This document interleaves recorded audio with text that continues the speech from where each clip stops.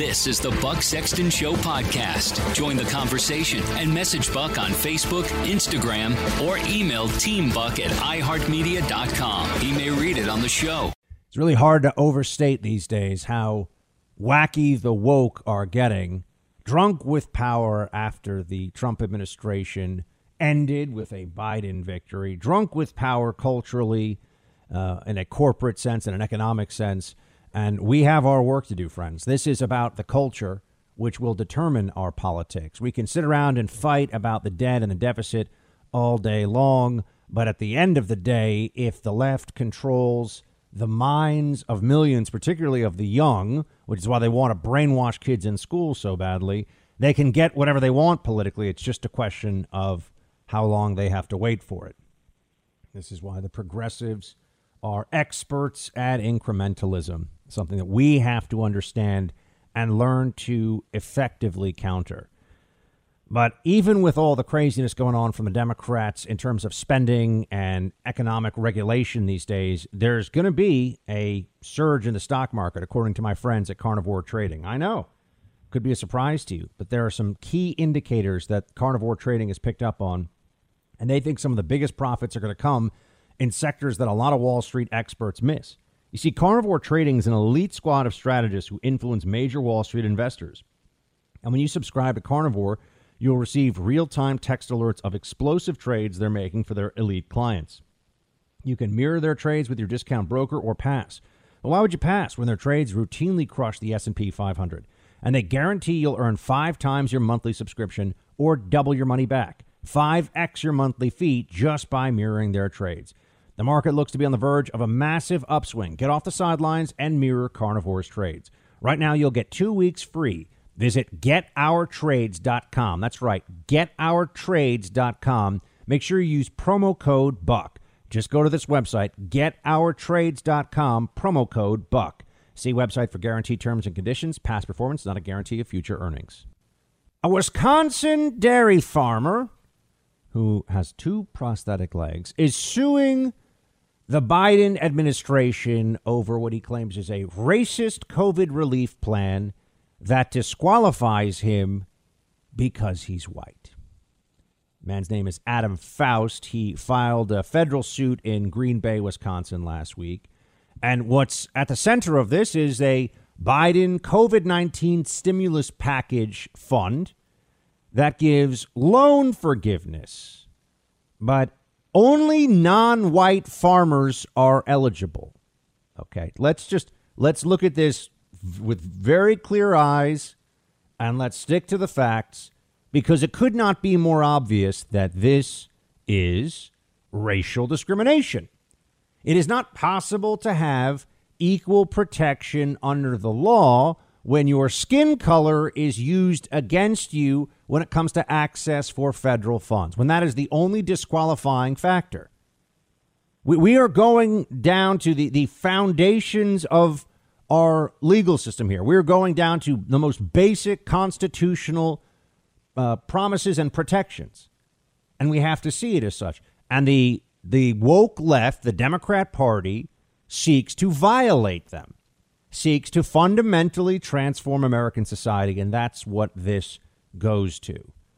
All right, this dairy farmer has a herd of 140 Holsteins on his family farm in Chilton, Wisconsin, and there's a $4 billion program in the COVID-19 stimulus plan that is supposed to give loan forgiveness to farmers. Now this guy, Faust, has had more than his share of issues and challenges. I mean, he's disabled.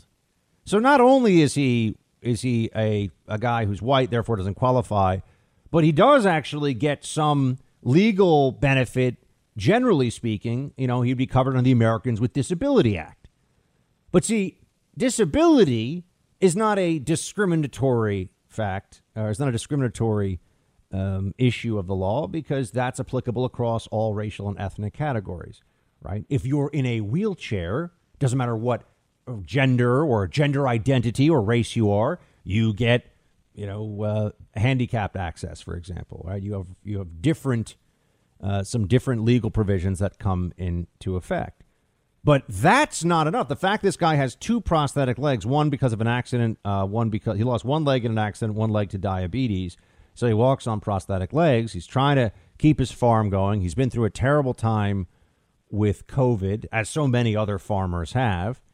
And he wants government support. He wants help. And our government is saying, sorry, farmer, you're white.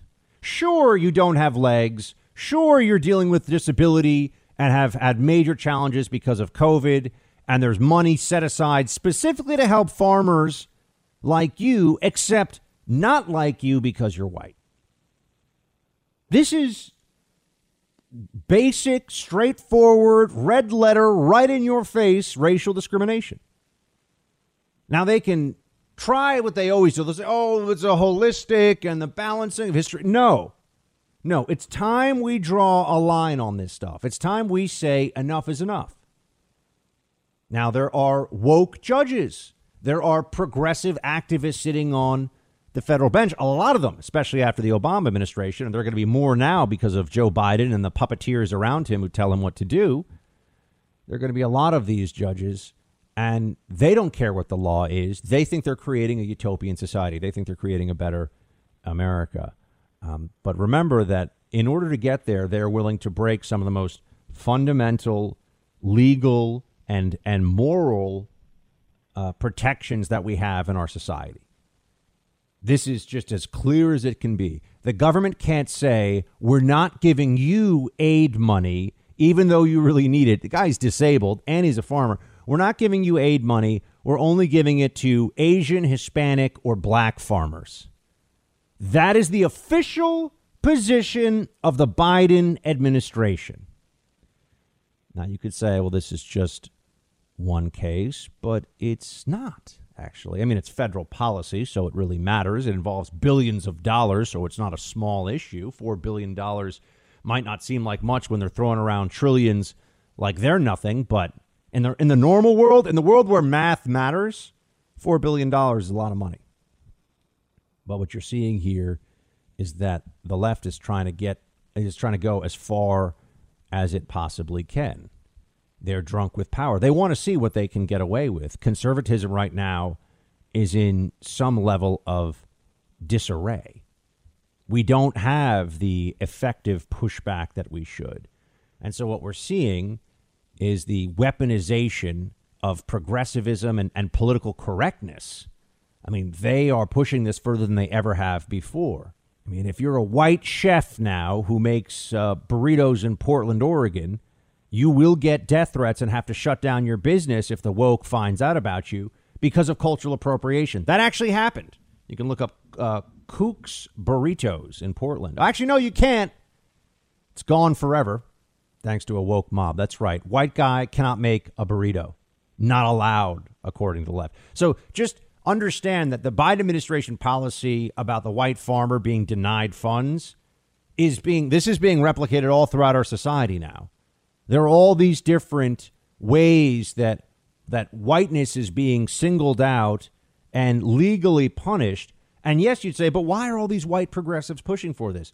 Because they view this as creating a coalition of non-white voters that will propel the progressive left into power. So they're willing to sacrifice principles. They're willing to sacrifice constitutional protection, all in the pursuit of total political power.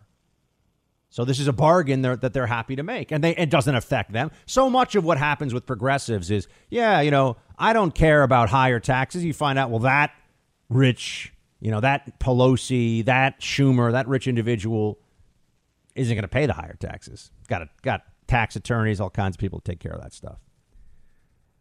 No, the woke left believes that we are in a country where there's so much white supremacy that white chefs can't make pad thai or curry or bibimbap without fear of being canceled. This is utter madness, okay? And you look at other things that have gotten the left upset recently, and I think I mentioned this to you. Snow White, the Snow White ride. Now, the name, you might think the name would be the problem. Oh, why Snow White? It's white supremacy or something, right? No, the name isn't the issue. The problem with Snow White is that the handsome prince kisses her out of her slumber, which is technically non-consensual.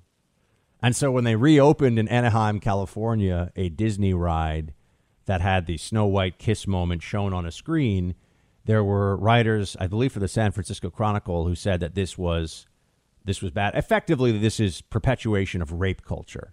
You know, it's like the handsome prince roofied Snow White and then sexually assaulted her while she was passed out. I mean, that's the way the left sees things now.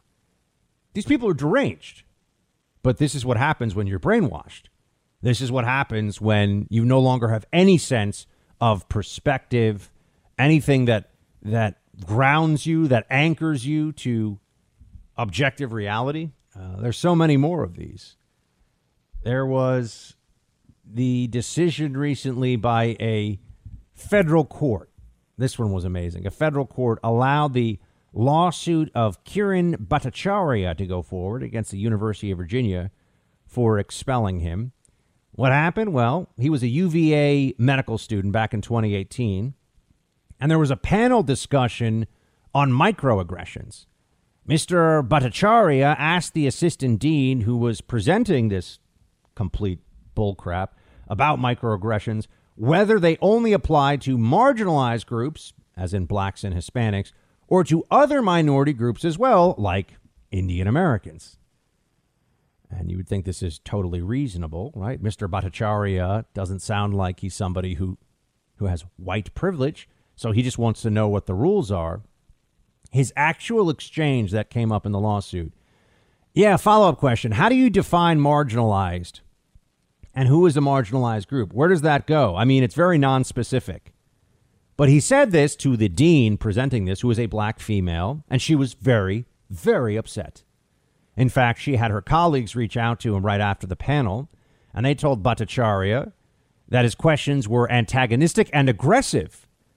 In fact, they were considered so aggressive that the University of Virginia Medical School, or just the university in general, decided that he needed to attend anger counseling. That's right. They mandated he attend counseling as a condition of his continued enrollment. He refused. They gave him 3 hours notice, held some kind of tribunal, and kicked his butt out of the school. They even had campus police escort him off campus because he wrote on social media posts that he was innocent and that this was crazy. That was also deemed aggressive and threatening. This is an Indian medical school student who asked some questions of a black female dean at a very prestigious state school about microaggressions.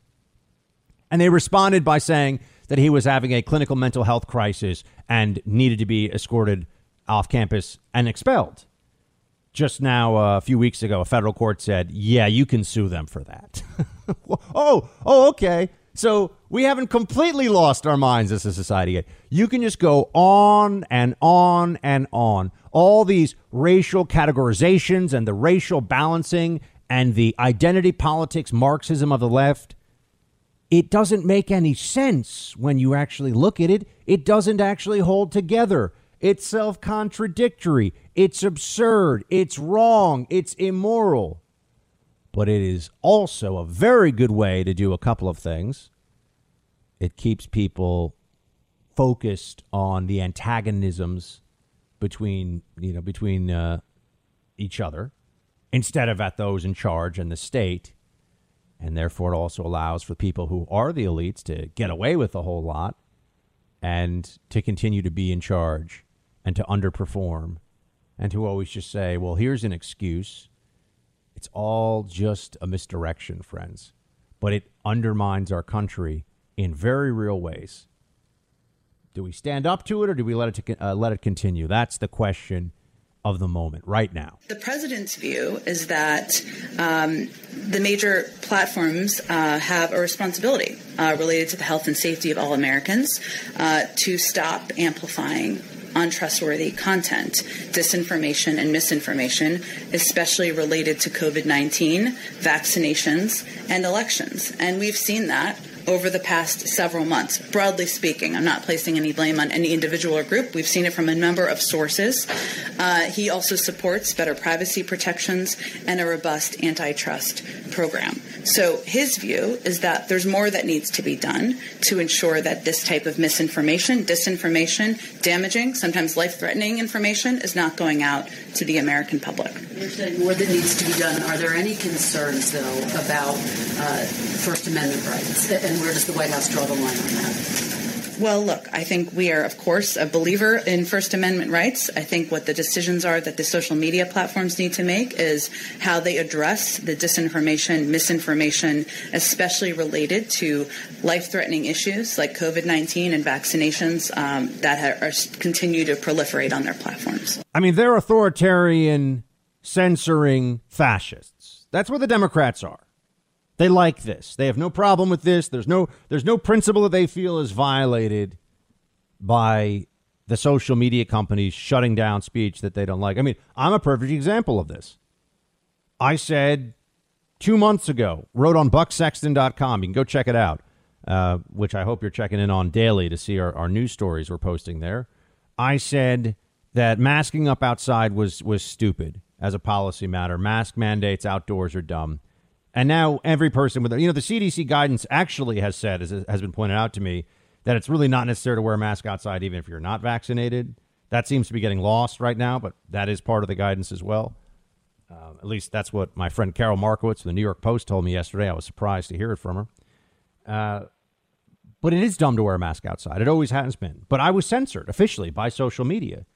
They cut off. So a lot of you wouldn't have seen my posts for a week or so. And you wouldn't have seen things that were being shared by me or my team. And yeah. And the White House is fine with that.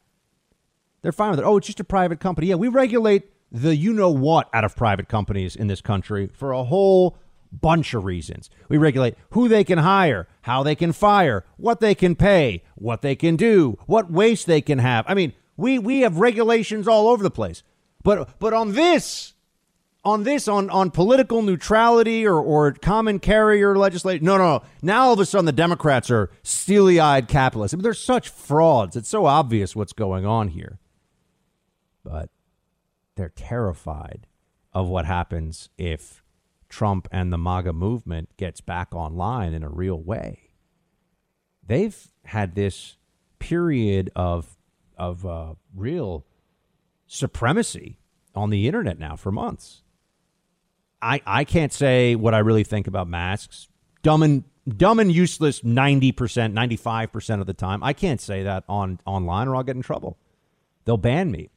And you say, oh, well, too bad. I say, well, yeah, but guess what? Then they just amplify the voices of the CNN hacks and morons who are out there running propaganda. So we lose. So if our conservative voices are getting banned, if conservatives can't have platforms, we lose. It's not just like, oh, the free market will take care of this. No, maybe in 50 years, but in the short run, we're done.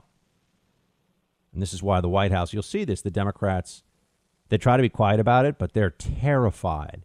The notion of what happens when if the internet becomes a place of free exchange of ideas.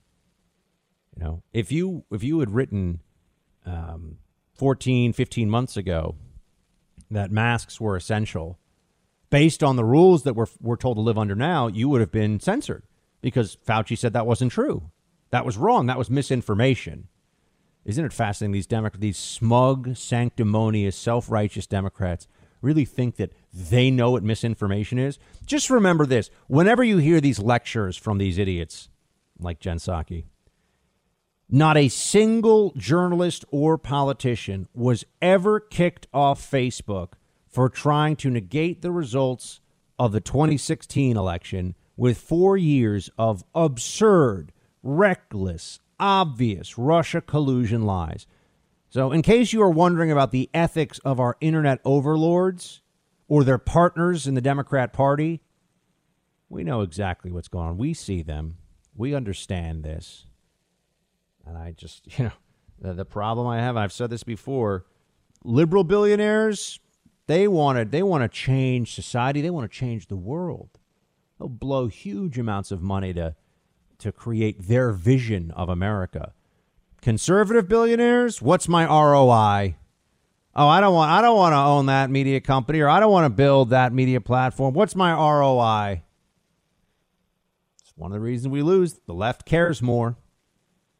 Left-wing billionaires, I'm just telling you, they're more invested in this. You know, right-wing conservative billionaires just want to make money and be left alone. Lib billionaires, because that's what you need to win this fight, folks. You need deep pockets. Lib billionaires, nah, they're looking to change the world. And that's what's happening. The biggest enemy of free speech in America today is big tech. It's just the truth. They suckered us. They swindled the public, at least the public that doesn't agree with their politics.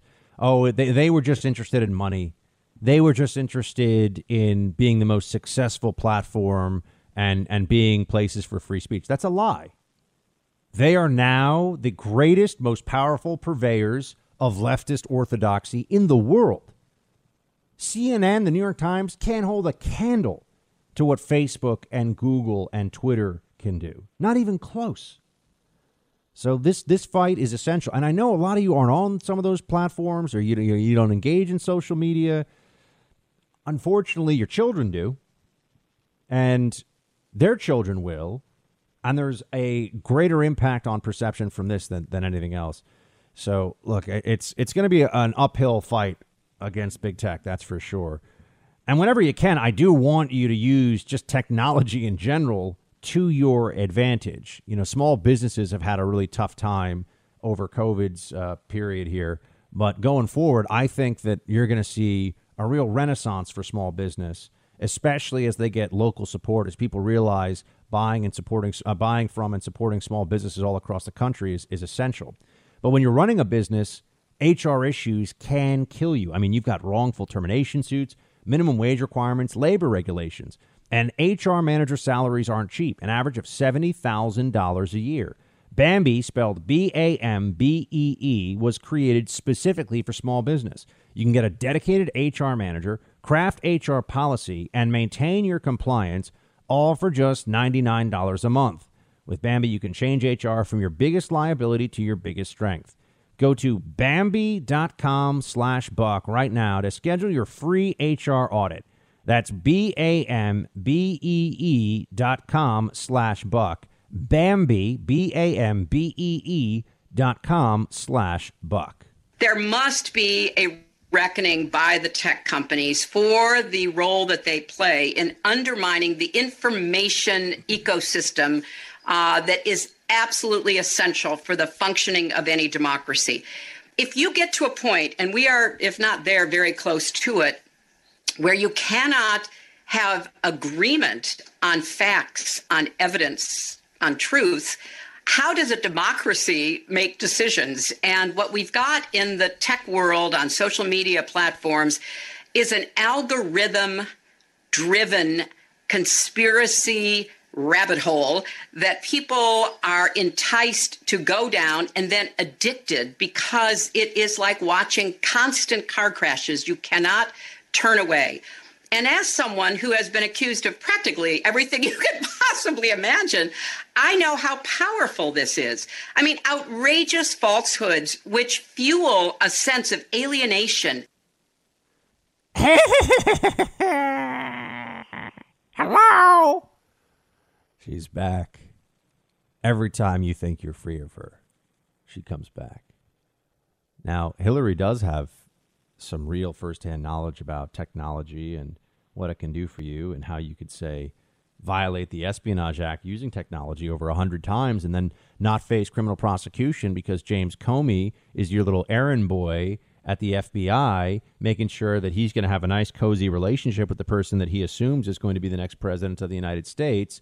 And he's a narcissistic egomaniac, so he makes sure that there can't be prosecution of Hillary by giving some bizarre, completely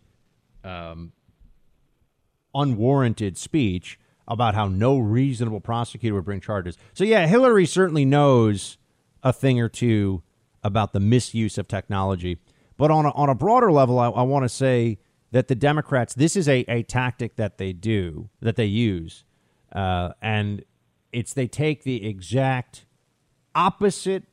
They take the exact opposite approach. They come to the polar opposite conclusion of what a reasonable person would under the circumstances, right? So we see big tech banning a former president, the most recent president of the United States before the current administration, has been effectively depersoned on the internet. That's a big deal.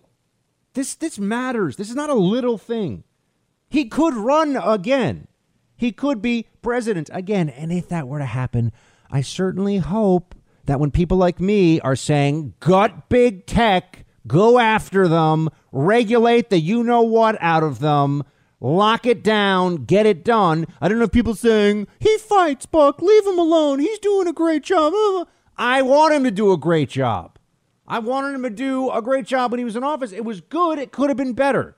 And it would have been a little bit better if there had been stronger voices around him and getting to him to follow through on some of his promises. What, he didn't know about the problems of big tech when he started? But, we had a lot of Goldman Sachs advisors around him, a lot of swamp, a lot of Celebrity Apprentice, and his kids.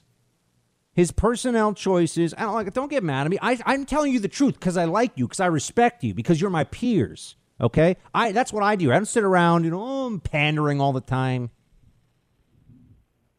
Ugh, God. It's unbelievable.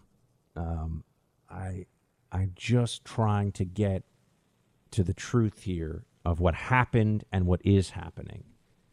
And it gets very frustrating because I understand that people can feel like their country is slipping away from them right now. I understand people see the future and it feels a little bit bleak.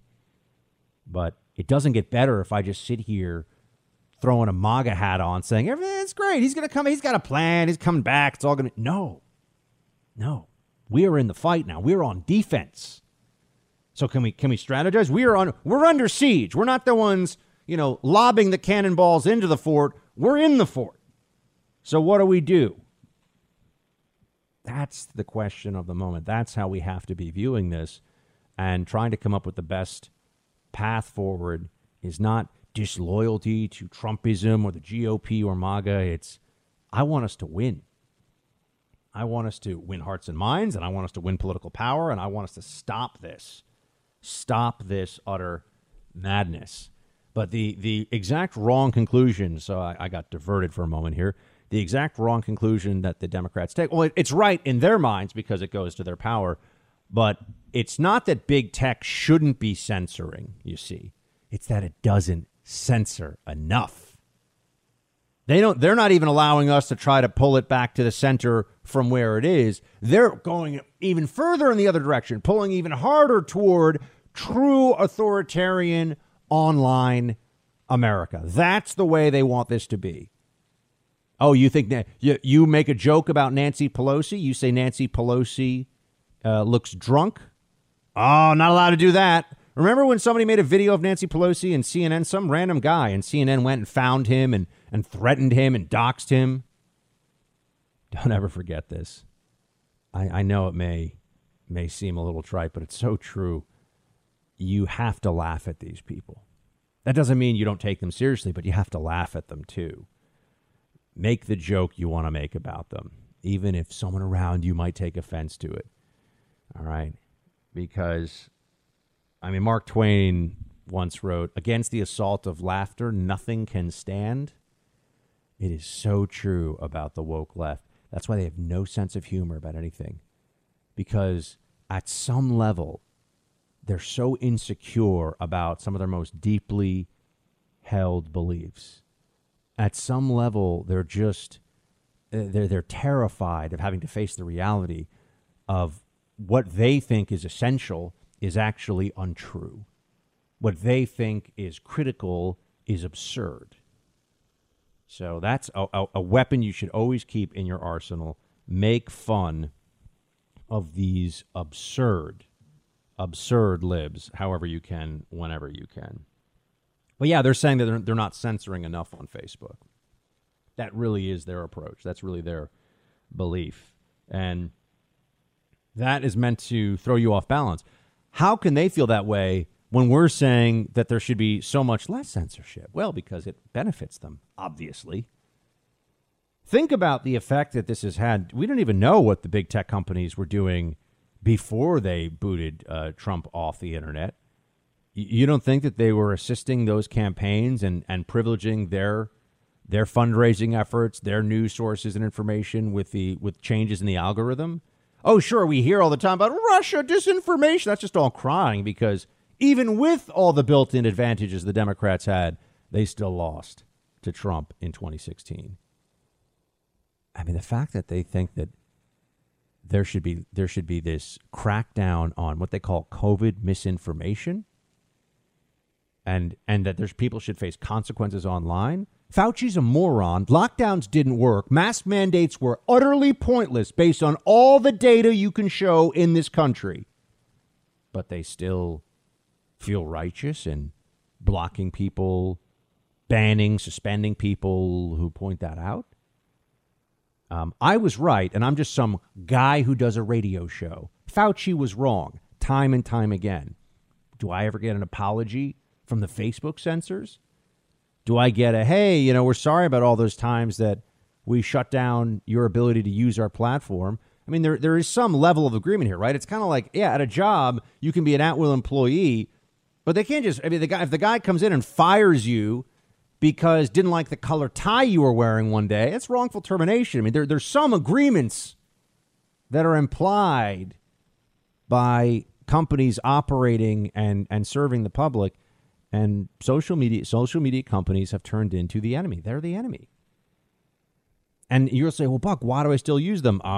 If I were fighting against, I don't want to say the Taliban, make this too real. If I were, fighting against the invading barbarian horde, I'm the consul in ancient Rome. I'm fighting against an invading barbarian horde. I'm going to take their axes and swords that I capture and arm my people with them and use them. So, yes, I'm going to keep using every social media platform I can as long as I can, because I do worry. I think eventually they're going to push me off because I refused on COVID. And for those of you who supported me on this all along, I really appreciate it. I refused to bend the knee.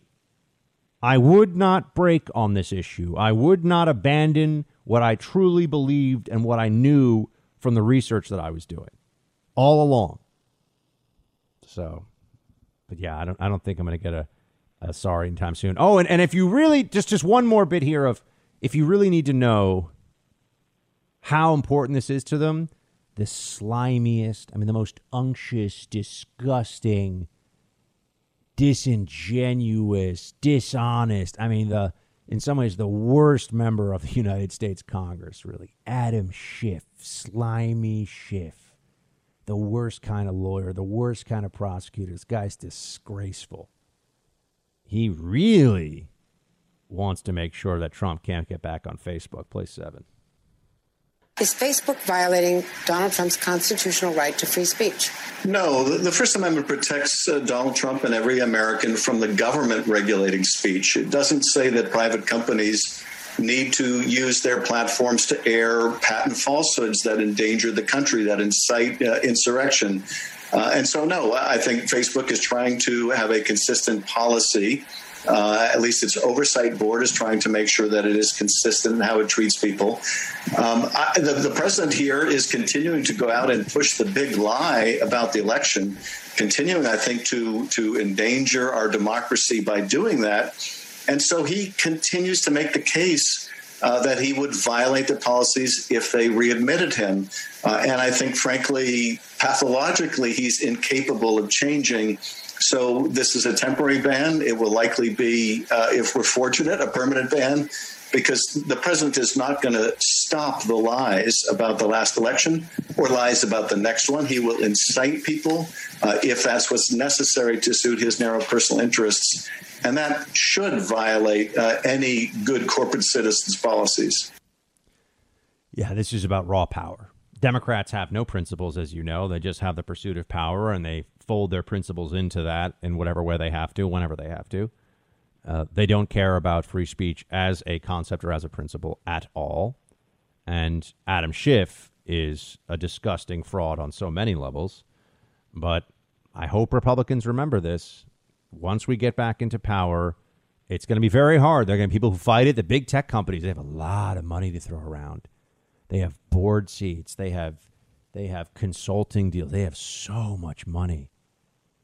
They'll be able to buy a lot of people off, but I don't think they'll buy Trump off. I don't think they'll be able to buy off Ron DeSantis either. And I just hope that we all remember big tech is the enemy of constitutionalism, conservatism, free speech, and freedom in general in this country now. All right. It's like we've imported a portion of communist China into this country to run our communications for the benefit of the statist authoritarian party. I mean, the decision is very clear insofar as, the board has found that the suspension of former President Trump was necessary to keep people safe, that the actions of the former president encouraged and legitimized violence and constituted what the board has termed a severe violation of the Facebook rules. That means every Democrat politician in the country that you can think of has also legitimized violence through its support of BLM, which has engaged in countless riots, in little mini insurrections in cities all over the country, and has resulted in actually murdering people, has resulted in murdering police, which the January 6th riot did not. The only person killed by the acts of individuals that day was Ashley Babbitt, killed by a Capitol Hill police officer, shot in the neck through a locked door. This is you want to talk about the big lie here? The big lie is that only Trump statements drive some people to riot. It's only Trump who says things that aren't true, and then people, break the law. Democrats ran around pretending that the president of the United States was a white nationalist for 4 years, and then a movement got underway after George Floyd, really the rebirth of a movement, that resulted in hundreds of riots, lots of people killed, the whole thing. It was awful, awful. But there's no violence attached to that. So you can't say you think the election was stolen, but you can say, this is social media land now, you can say that cops are racist murderers who get away with killing black men all the time, and it's part of the system, and it's just happening constantly. That's a lie. But it's spread by BLM. It's spread all over by Democrats who pander. And no one does anything about it. That's fine. You can say that. There's no problem with saying cops are racist murderers, even though that's resulted in not only riots, but also some cops being assassinated. I can name some of them for you if you want to know their names. Ramos and Liu here in New York City, the NYPD. 5 officers from the Dallas Police Department. That was BLM. It was under the Obama administration, but those were BLM assassinations that occurred. Yeah. You could say, there's no structure of BLM. Well, tell that to all the people marching around that are yelling BLM slogans. But one group is allowed, the other is not. One side's political violence is a threat to democracy. The other side, the Democrat side, much more frequent, much more common political violence is an expression of legitimate grievances about racial inequity. Just use all this language to massage what's going on here, to make it seem like it's not appalling, because it is. This is where we are. This is what we see in our society. We have lies, lies, and more lies to deal with. And the people in charge, it's not even clear anymore they know what the truth is. It's certainly clear they don't care. But I'm worried that they've started to really believe their nonsense. I think that they've started to think that the narratives that they're always pushing on the public might actually be true, because they've convinced enough easily misled Americans of them in the first place. But as I've told you, these social media companies, they are the new mainstream media, and they are more powerful than the old cable channels and newspapers ever were. They are running addiction machines that are changing Americans' perception about the world around them every second of every day. I'll never forget the first time I had to think about preparing for the future. It's when one of my colleagues, the CIA, said, you're going to a war zone and you need to put your affairs in order. And I was in my 20s. I didn't think I needed to do that, but I did. These are some of the things you just have to do, whether you're at that stage where you're having babies, buying a home, starting to build wealth for your family. You need to secure your family's future. At the top of a to-do list for you needs to be a will or trust. And you can do this at trustandwill.com. At trustandwill.com, setting up an estate plan is simple, it's convenient, and secure. For as little as $39, you can nominate guardians for your children, determine who gets your stuff, and plan for future medical care, all from the comfort of your home. Hiring a traditional estate attorney can cost thousands, and using a one-size-fits-all template is not nearly specialized enough. Trust and will documents are designed by estate planning experts and customized for the state you live in. This is what you need to do right now, all right? Just go to trustandwill.com/buck, and you'll get 10% off plus free shipping of your customized legal documents. That's trustandwill.com/buck, and you'll get 10% off plus free shipping of your customized, printed out legal documents that you'll have in your possession. Don't wait. Go right now. This is important. Just get this taken care of. It's quick. It's easy. The Trust and Will website makes it all so straightforward. They've got a quick quiz you'll fill out, and it'll all be tailored to your needs. Trustandwill.com/buck. I think that we saw last summer that there were outbreaks in summer camps and that kids had to go home. They had to not attend these summer camps. We're trying to make it possible for these kids to be able to have as normal of a summer as possible. If people are playing tennis and they're far away, we can say that their masks can come off. But if they're crowded on a soccer field, they're on top of each other, they're heavily breathing, we don't really think that's a good idea right now. These are kids who likely will not be vaccinated. Well, okay, but doesn't the science say that you're so much less likely to pass it outside at this point? And doesn't the advantage of kids being able to do more things, doesn't that outweigh the very low risk? I think not all outside is the same. So outside playing tennis, outside swimming, all of those things where you're far apart from one another. If you have a group of 10-year-olds crowded trying to get over a soccer ball and they're all breathing heavily, I think you need to wear a mask because, yes, there's decreased infection risk outside. But if you're all breathing heavily on top of a singular soccer ball, that has the potential. And we've seen a lot of outbreaks associated with youth sports. I mean, this woman is the director of the CDC, and she's a moron. I don't know what else to tell you. I mean, I don't enjoy saying things like that, but it's true. She's an idiot. You're going to have kids running around in 90-degree heat in camps, playing soccer with a mask on? I mean, does she want kids to I just want to know, how many kids need to overheat? How many kids need to be at risk of actually having some kind of a serious adverse health incident from the mask they're wearing in 90-degree weather running outside before the lockdown lifts? Let it go. Stop being crazy. She thinks it's a concession. I play a lot of tennis. You're really far from somebody outdoors when you're playing tennis. All right. You're usually probably 60, 70, 80 feet away from them easily. Outside. She's like, well, in that situation, I guess you don't have to wear masks. Is that even a question? Well, yes, it is, because the CDC is so stupid and so incompetent that their initial guide, and so muddled as well in the guidance, but initially it was, all outdoor activities, you want kids to wear masks. Kids, clear this thing, they are fine. Okay? By the time we get into this summer, if someone has chosen not to get vaccinated, that's their choice.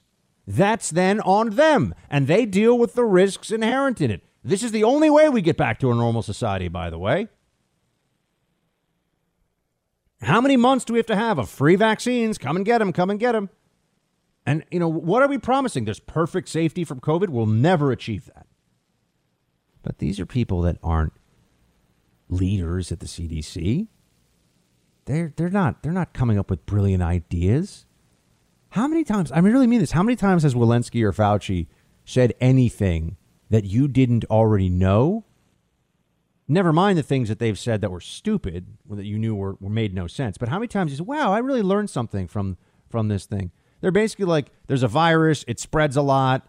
You know, there's a couple things that we think maybe kind of help, but we don't really know in terms of preventing the spread. And yeah, there we go. That's it. There's really nothing that they've come up with all along here. You know, it's so funny. I won't even get, there's a kind of a pretty prominent left-wing thinker who we had a DM exchange a while ago. And I thought about going back and getting into it. Now, this guy's he's a left-wing guy. I don't know how many of you would know him, whatever. He's very wealthy, too. And he was so surprised at me because I was making fun of the test and trace program and just basically saying test and trace is moronic beyond words. It's never going to work. It's not going to do anything. You can never do this on a level where you even get valuable data. And he was just incredulous at this idea. What do you mean? We're going to know where the transmission's happening. We're going to know the level of transmission. This is critical to getting and this is somebody who's he's kind of a tech bro, and he's and I looked at this exchange again. I was looking for something else, and I came upon it. I just realized. So here's the super rich, data-driven tech guy, and here's me, little old Mr. Buck, having an exchange about whether this data will even be able to be acquired and whether it will be useful. And I was 100% right, and he was 100% wrong. And that was back in June of last year. It was almost exactly a year ago now. And there's part of me that wants to go in and say, hey, I'm just wondering, do you want to now just concede that when I said that a government bureaucracy to try to find everyone you've come into contact with who has COVID all across the country, when there are hundreds of thousands of cases every single day, do you want to maybe just say that I was able to reason through this instead of thinking the experts have some brilliant plan? There's so many examples. I went back, I was looking into some of my messages. There's so many people that were just incredulous. They have this need. They just want to believe that there are these super geniuses somewhere who know exactly what to do. And if only we had all listened to them, everything would be fine. If only we had done what Fauci told us. And I'm sitting here saying, we did what that little Stalinist elf told us to do, and it didn't work. That's what actually happened. And people can keep fighting this, and it didn't work. And they don't want to let it go. And they want to keep your kid masked up while he's running around, playing football this summer. And it's just madness. Oh, and while you're dancing, too, here's the mayor of D.C. Yes, D.C. has gone full footloose here. No dancing at weddings. Play one. Here's what's getting a lot of attention. Standing and dancing receptions are not allowed. What good is a wedding without dancing, Mayor, and why no dancing? Well, I think there's a lot of good to a wedding, like people starting off their lives together and doing it in a safe way and not doing it in a way that puts themselves or their guests in danger. And let me be clear, on May 1st, we were proud of our residents and businesses who made conditions in D.C. such that we can start opening up these facilities. An alternate headline may be, now you can host a wedding in Washington, D.C., a regional meeting. You can have your friends and family for a family reunion and birthday parties at our hotels and restaurants. And just like our restaurant guidelines suggest, is that you have to be seated to enjoy the restaurant. You're supposed to be grateful, you see. You're supposed to be grateful that you now have the legal right to have a wedding in D.C. and shut up about the fact that you're not allowed to dance at your wedding. Be thankful for what they give you. That's the attitude. I mean, I just want to know, you have all these people that are so weak and cowardly and so easily intimidated by the experts that they just believe all this. They go, whatever we have to do, whatever Fauci says. And they just, it's remarkable. And these people are terrifying. As I've said to you, they're like a Milgram experiment. If Fauci told the people you see still walking outside with 2 masks that the way to cure COVID was to just continuously electrocute you and put you through excruciating pain, hey, Fauci says, got to cure COVID, they would just sit there and press that button and fry you like an egg. You know it and I know it. And that's really unsettling about this country. That's unsettling to see so many of our fellow Americans who are that weak-willed, that incapable of thinking for themselves. There's Mayor Bowser again when asked, okay, well, what if everybody at this wedding we're talking about, what if everyone is vaccinated, right? Then doesn't that mean we're all supposed to be okay? Play two. Mayor, just is there any way that you would reconsider with masks on and say a card that shows fully vaccinated that you'd allow dancing?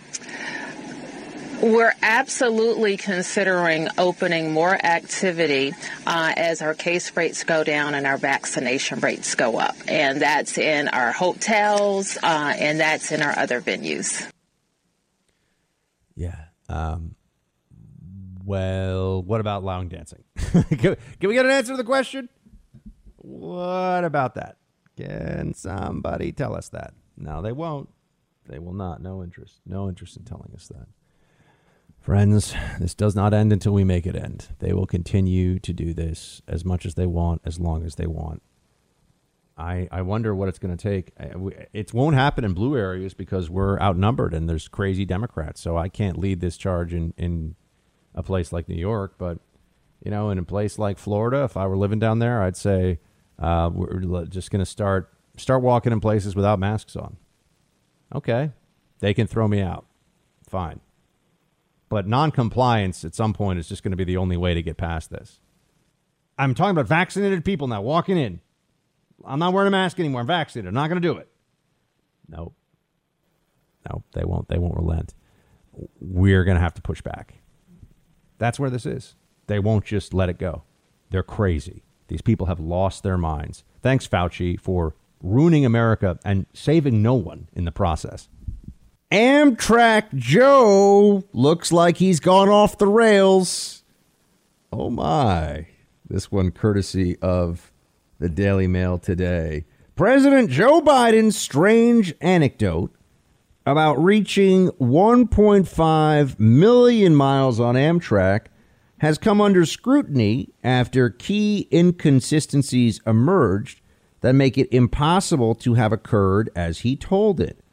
On Friday, delivering a speech in Philadelphia commemorating the 50th anniversary of Amtrak, Biden launched into a tale of a certain conductor congratulating him on reaching the milestone as he traveled to visit his sick mother. Biden said the incident occurred in his fourth or fifth year as vice president, around 2014-2015, at which time the conductor he named had been retired for 20 years and his mother passed away. On Thursday, White House Deputy Press Secretary Karine Jean-Pierre was asked about the story on Air Force One as Biden flew to Louisiana. She said, the president's long history with Amtrak and appreciation for the hardworking employees is very well known.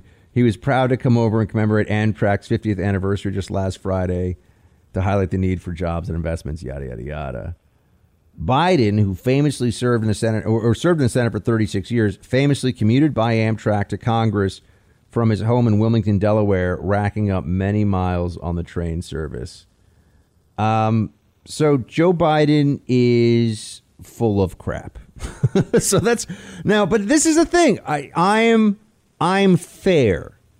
I'm fair-minded about stuff. And so that's why I'll tell you right now, we can't really know whether Joe Biden is lying or is confused. I mean, he's definitely not telling the truth, right? He's definitely not telling us what's actually happening, but he might be just confused because he's confused about a lot of things. There are a lot of areas of Joe Biden's past, a lot of stories I'm sure that he could tell. Yeah, that's where it is. That's where we are. We can't know whether Joe Biden is actively lying or whether the scrambled eggs between his ears are just doing what they do sometimes. So, and I just think it's kind of funny. Another Joe Biden BS story. How many Joe Biden BS stories are going to be out there? How many Joe Biden BS stories are we going to come across before we realize that this guy, he's just full of it? He is. Unbelievable. He's the president of the United States. Yeah, I mean, people say, oh, but Trump says, Trump is a salesman. So much of the stuff that he said, I'm the greatest or the smartest or the best at this or whatever. It's Trump being Trump. Biden just tells stories that aren't true, whether it's about about corn pop and the kids touching the blonde hairs on my legs. Turn that way by the sun. No joke. There I am. I'm swimming in the pool and doing backflips. I was on the Olympic team. I was on the Olympic team for swimming, for shot put, for boxing, basketball. It's good old Amtrak Joe. Did a lot of working out back then. And I said, corn pop. Let's go, man. You and me. Let's go. Let's have a brawl. And corn pop. I did the whole thing. Lies, nonsense, total trash. This guy, it's amazing he's the president, but he is. All right, Florida Governor Ron DeSantis, just switching gears here for a second, signed a voting rights bill to protect integrity. The left is flipping out about this. I got to tell you, Ron DeSantis running up the scoreboard. This is what I love to see. Ron DeSantis, it's not enough for this guy to just do some things well. Not enough for this guy to show us that that governance as a Republican can have a real change, can have real effect for folks. He is just going for it all the time. And I'm just loving what he's putting out there. Here's what this actually does. It increases trust in the election process and makes fraud more difficult. Why do Democrats fight against any effort to make fraud more difficult? The provision makes ballot drop boxes available to all Floridians, but restricts it to being open during voting hours with an election worker present. Why is that a problem? Okay, you got a drop box, but they're just going to monitor the drop boxes just so everybody knows that it's on the, that it's safe. I'm sorry, does everybody really need to have 3 a.m. drop box availability too? I mean, this makes it easier to vote, but it also makes it safer for those ballots, for ballot integrity. It means that there will also be enforcement of voter ID laws. Oh, no, voter ID laws. Voter ID laws are legitimate. The Supreme Court has looked at this issue already. Voter ID laws are constitutional. But what are the Democrats doing? Oh, that's right. They're saying it is voter suppression. Voter suppression. Unbelievable. They are constantly trotting this thing out. It enforces voter ID. It bans ballot harvesting. It increases election transparency. It prohibits private money from running elections.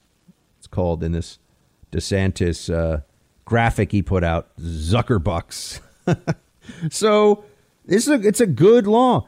Democrats hate that there are these efforts to make, at the state level, elections more transparent, more secure, because their assumption is always that cheating in the aggregate benefits Democrats. If there's cheating, if there's shady stuff going on, Democrats know that they're the ones who are going to get the most out of that. They're the ones who are going to have the biggest, biggest benefit from that. So this is why they fight against it. But also it goes to this narrative of how they just want to talk about how Republicans are racist all the time. They just want to talk about how Republicans are doing voter suppression and the talking points, like what Biden says. It's Jim Crow 2.0 and all this stuff. Utter nonsense. But it works. I mean, it gets the Democrat base out there. It gets them, voting against Republicans because of the alleged voter suppression. It's a base turnout mechanism. This is important, friends. If you were frustrated about what happened last election and some of the ways Democrats are playing fast and loose with rules, we need to focus in on this issue. It was a huge error that the Trump campaign didn't drill down into this before the ballots were counted. Just telling you the truth. A lot of these members, for example, on infrastructure, I think these people in the Problem Solvers Caucus are going to put forward a real proposal, just like they did on COVID at the end of last year that became the basis of an agreement. I think they're going to try to do the same thing on infrastructure, and that could force the leadership, that could force their hand to deal with a real compromise. Look, I realize it's a stretch, but it is a possibility. And I completely agree with you about what you said about Marjorie Taylor Greene. The fact that somehow Marjorie Taylor Greene wasn't dealt with forcefully. I mean, they threw Steve King off committees, as they should have, for his, incendiary comments. Eventually. What's happening? He said plenty of stuff. Yeah, but they're marginalizing. But they're marginalizing. What's scary to me is that they're marginalizing rational, thoughtful members like Liz Cheney, and instead of marginalizing, the whack jobs. That's the problem. When Boehner was Speaker and Ryan, they were pretty good about pushing out the kooks and empowering the mainstream. I don't think we want to take advice about how to clean up the GOP from people who don't want to see the GOP succeed. So that's just one rule. Never take advice, never take strategy from your enemy. But let's get to somebody who is an ally, our friend Ned Ryan, who's the founder of American Majority. Ned, always a pleasure, my friend. Yeah, no, good to be back with you, Buck. I'm amused by some of the chatter coming out of a very, very small handful of people in D.C. I mean, even the talk of a civil war is absurd and ridiculous when you only had 10 Republicans voting to impeach Trump out of over 200 Republicans in the House caucus. That's not a civil war, Buck. That's a few idiots who don't seem to understand that America First and Donald Trump with 95% approval rating is the Republican Party, and they are the ones that are, in fact, out of step with the party as a whole. It feels like Liz Cheney is getting a whole lot of attention right now, Ned, because the Democrats would much rather focus on the dissent within the GOP and to try to magnify this than actually let people pay attention to what the Biden administration is really trying to do. Yeah, no, it's a convenient distraction, which, of course, she's more than happy to do. I mean, this is the bizarre part, Buck, and Molly Hemingway and others have made this point.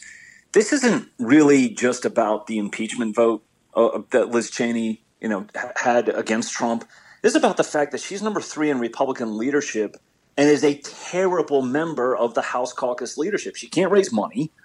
She's terrible at messaging. I don't know if you saw the Breitbart story the other day in which she basically wholesale took Biden talking points on immigration and then passed them off to the House caucus as though that should be the message for the House Republicans.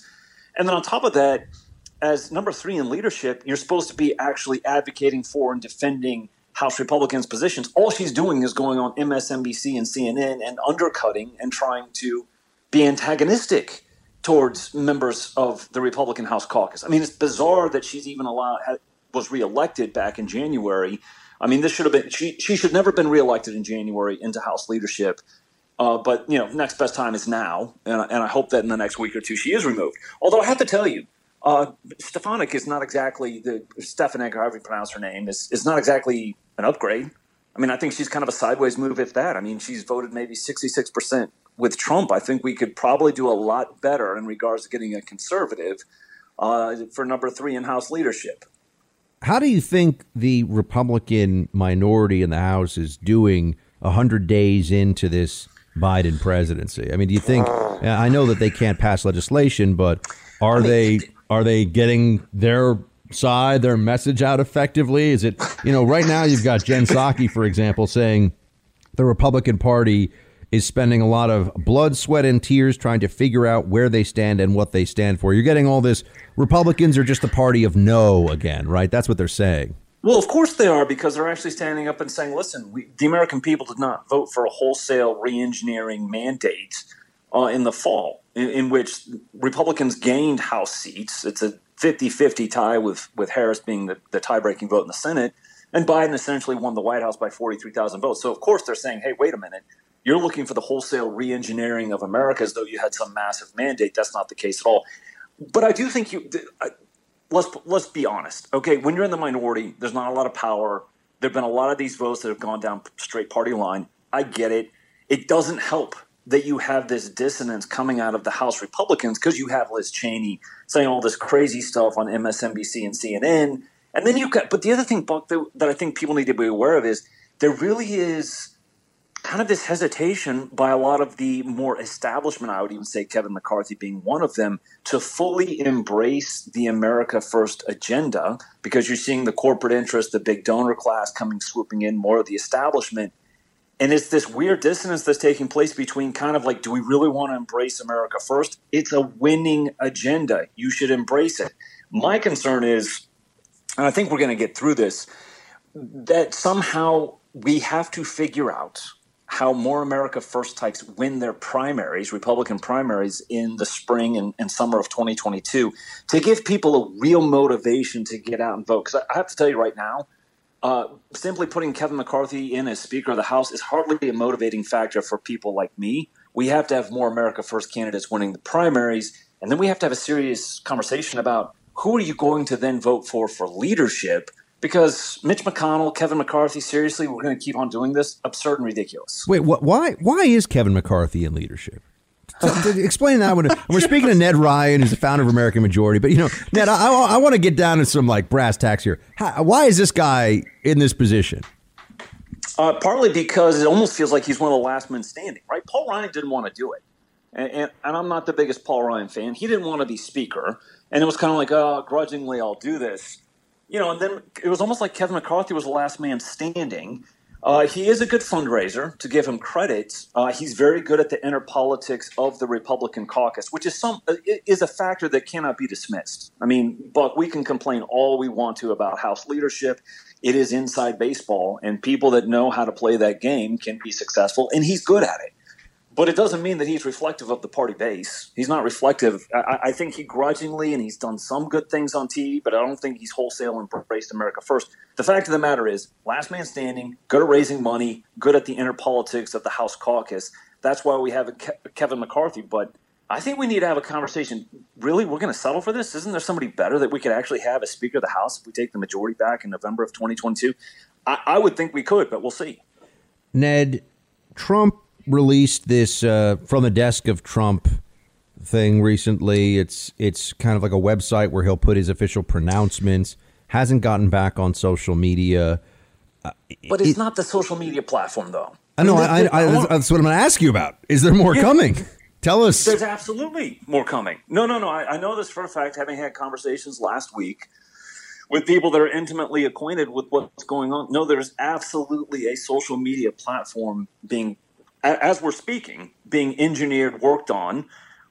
There's somebody that was very close and very high up in the West Wing that's been in charge of oversight for that. So I would say, I know how hard it is to build software, Buck, and something on this scale, but I would think, based off, again, some knowledge, I wouldn't be surprised if it's this year, beginning of next year, that they're able to pull off a social media platform. But no, it's absolutely in the works. And I was kind of surprised, actually, to see some of the responses to, it's a blog, right? He's posting some of these updates, his press releases, all that stuff. But trust me, it has nothing to do with what the social media platform that's being planned, that's being worked on, is being developed right now. That's going to be something entirely different. So it sounds like right now, in a good way, is the quiet before the America First storm. I think so. I mean, I think you're going to see him obviously come out and do rallies again. I mean, you and I have both seen that. I think probably people listening have seen the chatter. They're going to be rallies this summer. I think you're going to start to see him really ramp up. Obviously, very familiar with some of the people that are doing some of the endorsement process. They've already made some endorsements. I think they're looking at some of these close races. Again, these Republicans like Liz Cheney that voted for impeachment. I think they're going to see how some of this shakes out through the summer. And then in the early fall, I think you're going to see some really key endorsements taking place in these House races and maybe even some of the Senate races. So, I think you're going to see a ramp up through the summer and then, rallies and all that and some really key endorsements probably September, October. Speaking of Ned Ryan, founder of American Majority, Ned, I spoke to Congressman Brady yesterday, and I spoke to Congressman Biggs the week before that, and I'm always asking everybody that's in the House involved in this process, what do we have to? There's the rhetoric and the cultural woke stuff that's going on all around us, and the rhetoric from the politicians, and then there's what they can actually get done and do. You know, for example, when I talk about the border's already effectively open. So whether they get amnesty or not doesn't even really matter right now. It's an ongoing problem. We every day the border is what it is. Those of us who believe in a legal immigration system and border security are losing, right? So, but that's already happening. Where do you see some of the real risks in terms of legislation? You know, from what I'm hearing from members of Congress, it sounds like the Democrats' tax raises, they're going to get that. Right. They're going to do that through reconciliation if they have to. Infrastructure, they think they can get some Republicans to go along with some portion of it. What do you think? What are you hearing? Well, first of all, any Republican that would go along with this infrastructure bill is an idiot, because a lot of it does not have to do with infrastructure. It was like their COVID or coronavirus relief package, from which about 9 or 10% actually had anything to do with coronavirus relief. You know, I don't think it's going to be as drastic with infrastructure, but there's going to be a lot of things that have absolutely nothing to do with infrastructure. So any Republican who votes for it truly is idiotic. But again, that's one of the problems, Buck. I mean, we really are in one of those places where the far left has taken control of the Democratic Party. They're voting in lockstep. They have just barely enough votes, if you go straight party line, that they can ram through anything they want in the House. But again, what's causing pause is they can't get it through the Senate on some of this stuff, because Joe Manchin and Kyrsten Sinema, which is, again, not a great place to be in when they're your backstop for these things. You know, they're kind of, I mean, Manchin made it very clear. He's not for this $4 trillion in extra spending. He's not for removing the legislative filibuster. So I think we obviously are going to see some damage. But as long as Manchin and Sinema are saying some of this stuff is absolutely insane, I don't think it will be nearly as damaging as it could be if Democrats had another vote or two in the Senate. So, you know, obviously Biden's doing a lot of damage with his executive orders. And, what's the most concerning thing, Ned, for you between now and the midterms that you think is on the Biden agenda that's a real threat that would really be bad for America? Senate Resolution 1. I mean, H.R. 1 is a disaster. It's the codifying of corruption in regards to our election process.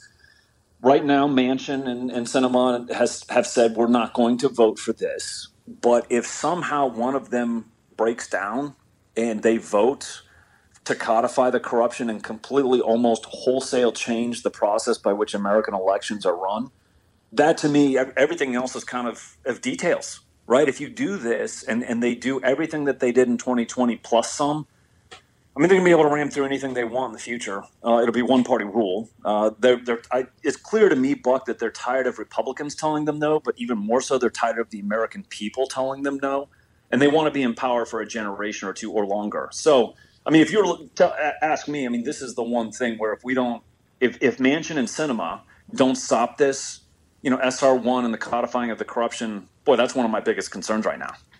Ned Ryan, founder of American Majority. Ned, I know you're working on a book. When it's ready, you're going to come and tell us about it, right?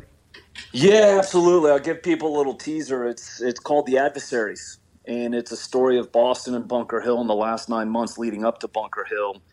And it really is kind of fascinating, Buck. I'm obviously a huge fan and have studied a lot of early American Revolutionary War history and the Constitution, all these things. This is really a fascinating 9-month period from September of 1774 till June of 1775. And, you know, I'd originally started wanting to highlight somebody by the name of Dr. Joseph Warren, who I hope people will really come to know and appreciate.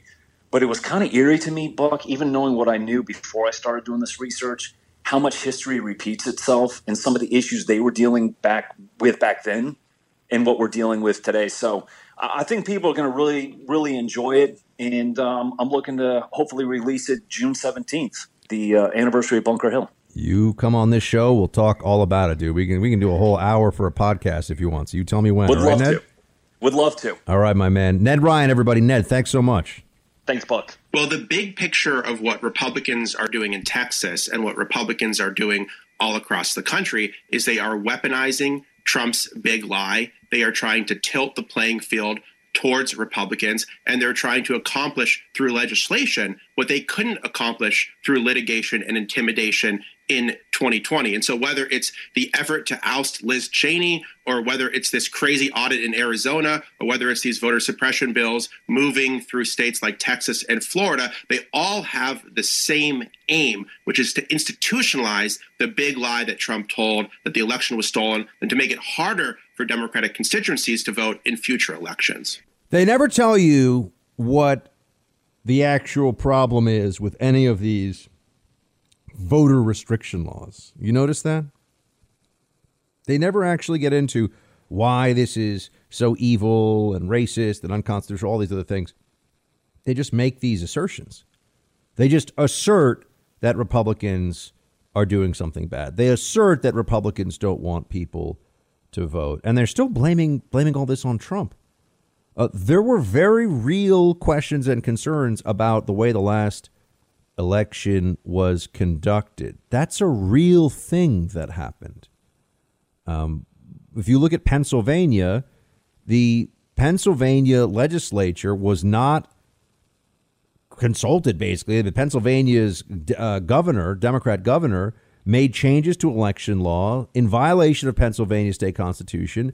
And then when people say, oh, well, the Supreme Court wouldn't take it up. Yeah, because no court wants to have a hand in undoing an election that's already been done, even if the rules under which it proceeded were not actually constitutional, were not actually lawful. No one's going to. This is what I said to you all along about the election aftermath. I kept telling you, you're not going to find a court, including the Supreme Court, that's going to want to say, yeah, I know people voted. They thought that this was legitimate. And this is what, but, it turns out we got to throw out all these votes because the state, if the state says these are the rules and you vote under those rules, a court is not going to come in and say, well, the state was wrong in telling you those were the rules, so we're going to undo the election. That was a fundamental issue in Pennsylvania.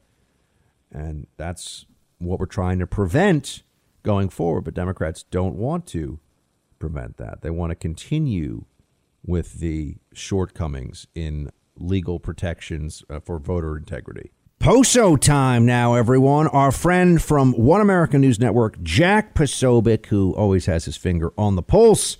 Jack, great to have you back.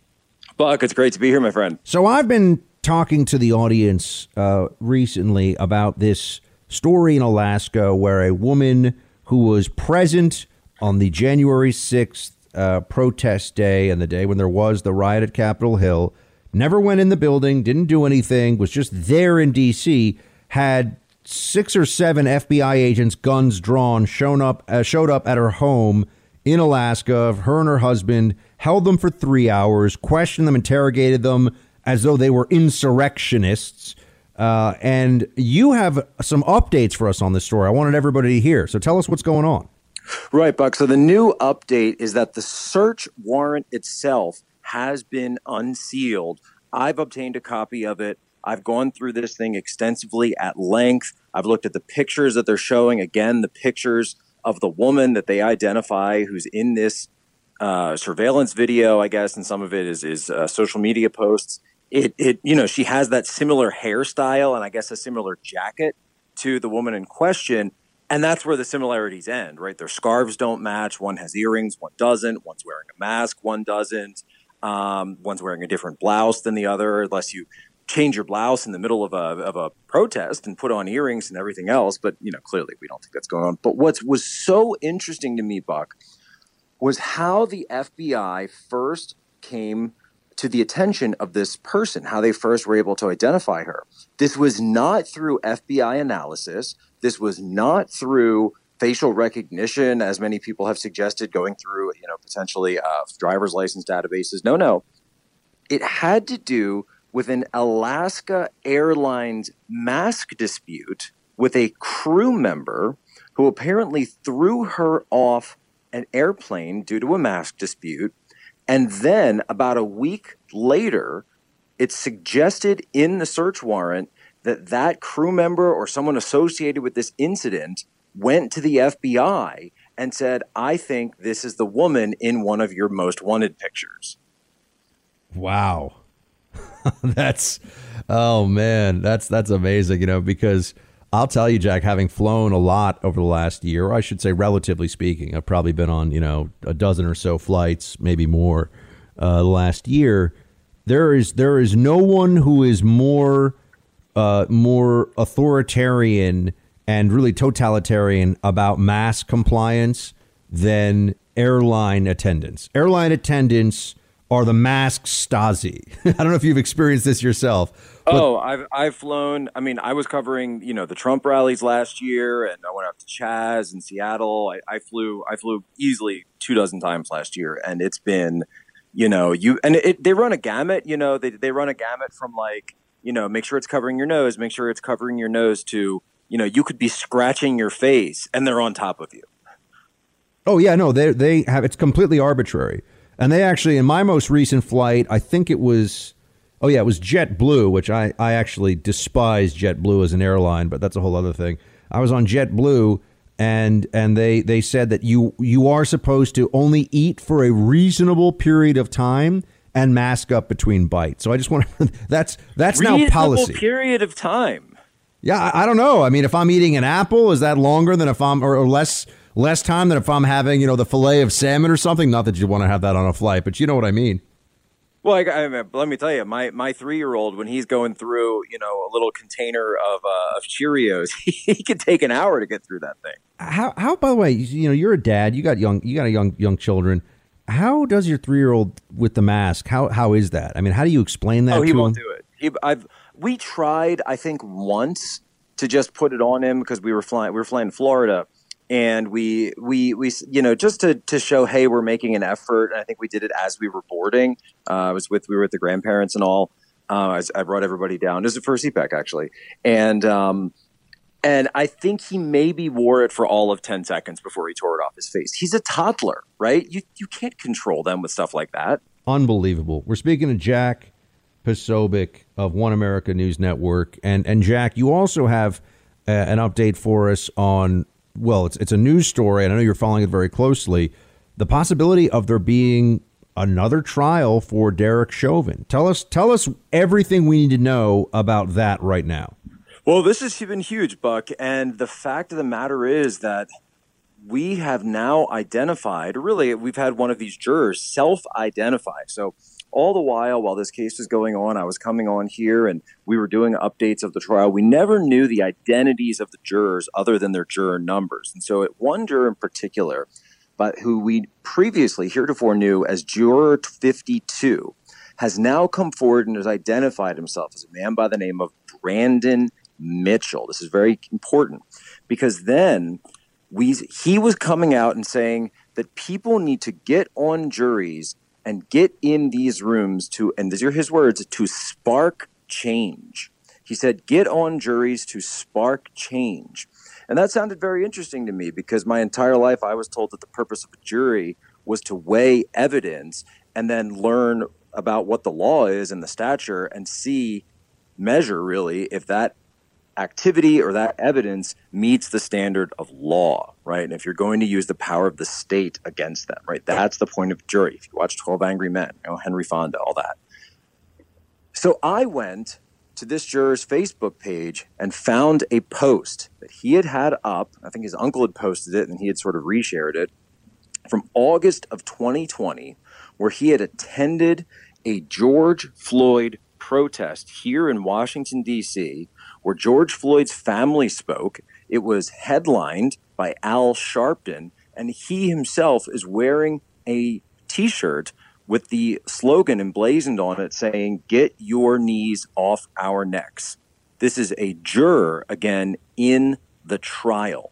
He did not disclose that to the lawyers, as he was told. He did not disclose it to the court, as he was asked in the questionnaire, did you attend any protests against police brutality, right? He said, according to local CBS reporting, he said in that questionnaire that he didn't attend any. So this now has become a case of a stealth juror. And a stealth juror means when somebody gets onto a jury, when they already have a predisposed notion, a bias, a prejudice of a way they want the trial to go, and then use that bias to get in. And remember, Buck, this isn't about necessarily Derek Chauvin doing the right thing? Is he guilty? Is he innocent, etc.? This is about the Sixth Amendment right in the Bill of Rights that says you and every other American citizen has the right to an impartial jury and a fair trial. Speaking of Jack Posobiec of One America News Network, Jack, you've done a lot of reporting from some places that have been overrun with anti-police, woke madness, and where the BLM movement has resulted in riots. What are we expecting for this summer? I mean, under this Biden administration, are things just likely to be quieter? It felt like everybody was prepared after the Chauvin or during the Chauvin trial for there to be a possibility of a huge conflagration. That did not happen, thankfully. But are you seeing the likelihood or a high possibility of a mobilization of some of those same forces of destruction from the left under the banner of BLM and Antifa going into this summer? Or do we just not know? Where are we? Well, Buck, I think we're seeing them itching for this, right? I think we're seeing them itching for it. They are looking for any excuse possible to get out there in the streets, to be smashing windows, to be accosting people in crowds. We just saw in Louisville where someone actually he had a gun pointed at him. He was sitting at a diner, eating outside. He had a gun pulled on him by a mob, and he then drew his own gun, right? This guy who was just eating dinner with his family. You saw how they were attempting to use the case of Ma'Khia Bryant, someone who was about to stab someone potentially to death, right? And then a police officer took action to save lives. And they were trying to use people with platforms as large as LeBron James were trying to go after this police officer and turn it into something it wasn't. And so, Buck, I really think these guys are itching for it. We haven't seen any appetite for, look at it, right? On one hand, you've got the Biden administration going after people based on, essentially getting swatted by an Alaska Airlines, crew member, it seems, over not wearing a mask. And then you get raided by the FBI. But if you're a member of Antifa or if you're a violent rioter or looter, they are giving you a free pass, or in the city of Portland, they're dropping the charges. We're speaking to Jack Posobiec of One America News. And Jack, I do have to ask you before we let you go, the CIA recruit. Now, you can make Jack is from the intelligence community as I am, but this one falls on my old home team at the CIA. I'm sure you saw this recruitment video where the woman says that she is a cisgender millennial who no longer suffers from anxiety, from imposter syndrome, but has a clinical anxiety disorder. That, talk about TMI. But I'm wondering what your take is on wokeism, on the Marxist ethos and its infiltration throughout the intelligence community more broadly, as somebody who comes at the IC from a different agency. Formerly. Well, Buck, come on. Are we really surprised that the CIA is recruiting narcissists, Marxists, communist defeats from the Ivy League? That's what they've been doing all along. Not even a little bit. I know. It's a real shame. But how bad is it going to get, man? It feels to me like these agencies are undermining not only their ability to recruit patriotic Americans, but how seriously can we take the mission?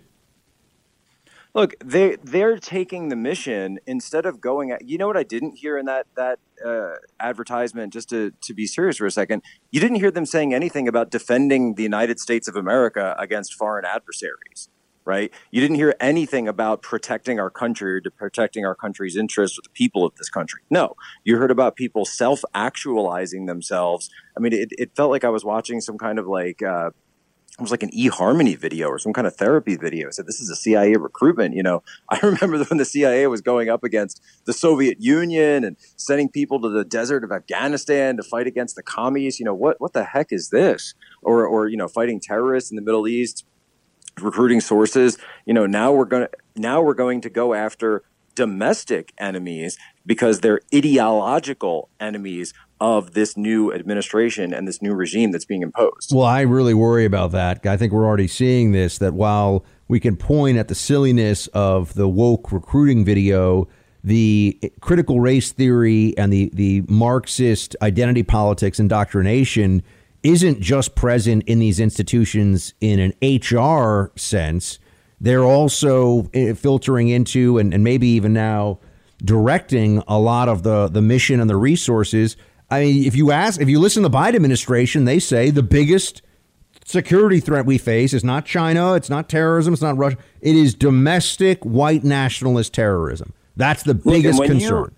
When you define your political enemies through the imprimatur of national security concern, what that's done in the post 9/11 era, when you label something as a national security threat, that enables you, number one, to completely freeze the debate on it, right? There's no debate that's allowed when something's declared a national security threat. This was the same thing that went on during Russiagate. What it also does is allow the U.S. government and the IC, you understand this as well as I, Title 10, Title 50 funds to be used in operations in furtherance of that threat, or in furtherance of combating that threat, they would say. Jack Posobiec of One America News Network. Go check out his latest there. Also, follow the man on social media at Jack Poso, B-I-E-C at the end, Posobiec. Jack, great to have you, my man. Talk to you soon. Thanks so much, Buck. Appreciate it. And with regard to the September, yes, I expect all schools to be open full-time, in person for all students. We really need to make sure students have an opportunity to learn in the classroom. And quite frankly, I'd rather have it this spring. Students don't learn as well remotely. There is no substitute for in-person learning. And I'm pleased, as you mentioned, we have 54% of our pre-K through 8 schools in full-time every day. About 90% are offering in-person learning for students. But until we're at 100%, we must keep our foot on the gas pedal. I don't think you're going to be at 100% schools in-person learning this fall. I'm just going to tell you that right now. That was the education secretary of the Biden administration, Cardona. And look, there's nothing to celebrate here. There's only things to be upset about, as in schools never, and I emphasize this, never should have been closed for in-person learning. Teachers should have been classified as essential workers. You either show up or you find another job. That is what happened to millions and millions of other people across the country who work in grocery stores, who work in pharmacies, who work in healthcare. Teachers should have been told, show up. And if you have comorbidities, or you're a 70-year-old teacher, not a lot of those running around, but if you have a teacher who's above the high risk threshold, okay, then you make accommodations, allow that. But if you're a 25-year-old teaching third grade, you should have just been going in and doing your job all along. And they never should have closed these schools. It never should have been allowed to happen. And it's shameful, absolutely shameful, that there has been so much disinformation about this, and that the teachers' unions have really gotten away with this so far. I mean, some people have figured out what's going on here. Some people understand the real problems. But overall, I'd say the teachers' unions have gotten not nearly enough of the scorn that they should for all of this. The teachers' union should be universally reviled for what they've done as a result of all this. Oh, but speaking of avoiding accountability, who is the number one? Who is the single greatest avoider of accountability out there right now? So far, you've got to say it is the governor of New York, Governor Cuomo, Andrew Cuomo of New York. He does a great job, even when he does a terrible job.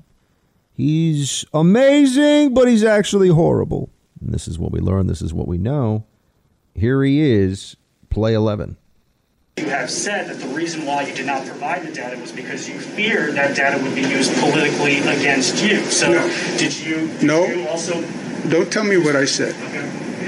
The Republicans politicized an order, a health order, that was put out by the State Department of Health on March 25th, which was, from a medical point of view, smart. They wanted to blame nursing home deaths on that order. They then wanted to blame a report that clearly said how COVID got into nursing homes had nothing to do with March 25th. They have taken every attempt to politicize it and blame Democratic states. They then not only politicized it, they tried to criminalize it. And the president has the Department of Justice started an investigation against those democratic states. How frightening is that? Not only do you politicize health decisions, you try to criminalize health decisions. That's not the United States of America. He's a victim, you see. Yeah, that's right, Governor Cuomo. His own party even knows this guy is way out of line, but he's a victim. Hey, Team Buck, it's time for Roll Call.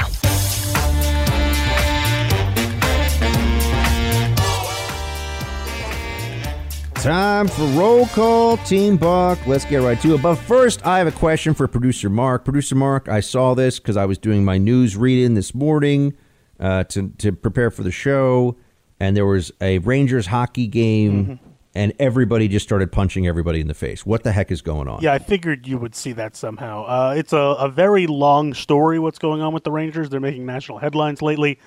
I'll try to give the Spark Notes version. There's a player on the Capitals named Tom Wilson, who has a history of being the dirtiest player in the NHL. I don't know if he's necessarily intending, but he almost injures players all the time. He's dirty. He gets suspended constantly. He just got suspended this season for 8 games, and in a 56-game season, that's a lot of games. So the other day, I believe it was Monday, there was a scrum in front of the Capitals net. A Ranger player was down, and this Wilson guy took his stick and cross-checked. That's when you hold both hands on the stick, and he slammed it on the Rangers player's neck and punched him in the head, and then proceeded to, when the Rangers' best player, Artemi Panarin, jumped on him to try and get him off, he proceeded to slam Panarin's head into the ice and ragdoll him, and Panarin was not wearing a helmet. The NHL decided not to suspend him. They only fined him $5,000, which is the maximum allowed under the collective bargaining agreement of the NHL. And the Rangers, I'm sure you know who James Dolan is, their owner. He owns the Knicks and the Rangers. He led a charge to put out a statement blasting the NHL Department of Player Safety. And now the Rangers just got fined $250,000 by the league for calling the league out for being terrible. And then that was the result. The Rangers had to handle it themselves. There were 6 fights in the first 6 minutes of the game, which is an NHL record, because the NHL refused to punish Tom Wilson for being words I can't say on the radio. Okay. So now folks know, because it is quite a sight. I mean, the video is all over the internet right now. But how does this? I mean, it almost like did the players did the Rangers basically tell the Capitals, right? Is that who they're playing? Washington. Yeah. Did the Rangers basically just tell the Capitals it's on, we're fighting as soon as the things like how does that work? It's kind of just understood in a game like that. After an incident like that happens, both teams' fourth lines were on, which is the play. You know, your role players, your guys who aren't playing. You know, you're not your stars, the guys who will fight. And fighting is not a big thing in hockey anymore. That's the thing. You don't see in the 80s. You saw this all the time, but for this to happen in today's NHL is shocking. And the NHL did it to themselves. They want fighting out of the game, and yet they make bonehead decisions like this to not suspend Wilson for trying to murder a star of the NHL on the ice, and then the Rangers have to take it into their own hands and fight and do all that stuff. So now after the fight, that's like they all skate. How does that? What happens? You know what I mean in terms of they go to the penalty box. For how long? 5 minutes. You get 5 for fighting. Okay, 5. So then they replace them with other players that aren't. Well, in hockey, you're constantly changing. It's not like basketball where you have to substitute a player, or baseball where you have to substitute a player. You can change at any time, other than the goalie, really. Okay. Yeah. Right, so at one enough. point, there were 6 players in each penalty box. They were standing. There's some funny pictures of it. It looked like a crowded subway train in the penalty box. Yeah. So it was quite a. So it wasn't unusual. It was quite a sight. I was. Yeah. Like, for you to wasn't there an notice incident? I remember this some years ago where a guy just whacked a player from behind with a stick, and the player went down like a sack of potatoes. Oh, yeah. Todd and Bertuzzi. they were thinking, because the player was really hurt who got hit, and they were thinking about like criminal charges for the guy, right? Didn't it got really serious? Yeah, it was in Canada. So obviously, hockey is a Canadian sport, so they take that stuff very seriously. I believe there were criminal charges pressed against him. I don't believe he was convicted, but they definitely tried. And he banned from the league, right? He was not banned for the league. He was suspended for like 2 years, though. It was a very long suspension. Yeah. Yeah, no, I mean, look, I mean, it's a stick is a weapon. So, if you're not playing the game and you're just using the stick to hit somebody, anyway. The NHL you couldn't be on the archery line at the Olympics and turn around and put an arrow in somebody's butt and be like, hey, it's just archery. Exactly. Or use a bat as a weapon in a baseball game. Or the helmet. Yeah. We saw that in the NFL in the 2019 season. A player used his helmet to hit another player, and he got a lengthy suspension as well. Yeah. No, I can imagine. Is there one person in hockey who is the most reputed fighter, or does that not really exist anymore? I mean, there's not really a big fighter. I guess Tom Wilson would be it, but he's also a very skilled player. He's dirty. He is by far right now in the NHL the dirtiest player. All right. Well, look at that. I mean, it was quite a. Folks, if you haven't seen it, it's quite a thing. Whoa, these guys are just all going at it. I don't know. I don't getting punched in the face doesn't sound like fun to me. So the NHL has cleaned up their act lately, and occasionally something like this still happens. They don't want to be the violent sport anymore. They don't want to be the fighting sport anymore. They want people to watch it for the sport. For the hockey. No, it makes perfect sense, because I think it was a legitimate knock on the sport for years. How interesting can this sport really be for a lot of folks if it requires fighting? Any sport would be more interesting with fighting, and then they got rid of it, and then it became a more, more about the actual sport itself. But I do remember, I mean, there have been some times, I think it was the Indiana Pacers and with Ron Artest. Oh, and the Pistons. Yeah. And the audience got involved in the fighting. Remember that? Yeah, Ron Artest ran into the crowd. The Malice at the Palace. That is one of the most famous moments in NBA history, yeah. That's crazy, crazy stuff. Well, anyway, so Producer Mark, I knew Producer Mark was going to be ready to go on the hockey fight story. So now that is interesting. Now I know the backstory. I'm going to tell my brothers this, and they're going to be like, how do you, what? They always get, because my brothers are normal Americans who like both of them, they like professional sports. And so when I say things to them, it's like the foreign exchange student who's learned, a new phrase, like, let's all go to the party, Yes, I understand. And you know nothing about hockey, so it will shock No, them. nothing. Yeah. Absolutely nothing. I don't know. I mean, I'm still rooting for Wayne Gretzky. All right, let's get into it. We got Facebook.com/Buck Sexton if you want to send us Facebook messages. TeamBuck@iHeartMedia.com if you want to email us, and we'll get right to it with Nick. First up here writes, hey, Buck, I saw the latest New York COVID nonsense. The Yankees and Mets have loosened COVID restrictions. Stadiums have been segregated by vaccinated and non-vaccinated. Vaccinated sections will be at 100% capacity but still masked. Non-vaccinated will remain at 30% capacity, still masked. Tough choice, but if it were me, I'd rather pay for one seat and get three than be crammed shoulder to shoulder. Nice job, New York. Once again, proving your incompetence in dealing with COVID. P.S. More Fauci-isms keep me laughing. Shields high. Thanks, Nick. I appreciate it. Well, so you're going to have a market-based decision to make here. You can pay for a nosebleed seat. By the way, the science does not actually say your nose will bleed. Not true. We've done studies. You can be in the cheap seats, and there is no hematological effect of the altitudinousness of your seat selection. So nosebleed seats, not actually bleeding your nose. But if it were me, I would say yes. I'd rather not have a bunch of barbarous fans around me. I'd rather have empty seats, so go unvaccinated, even if you're vaccinated. That's one thing about when the indoor dining restrictions were going on in New York. They're basically getting rid of them in a couple of weeks here, except for the 6-foot rule. The whole thing, it's all so contradictory and idiotic, and these people it's all such bull.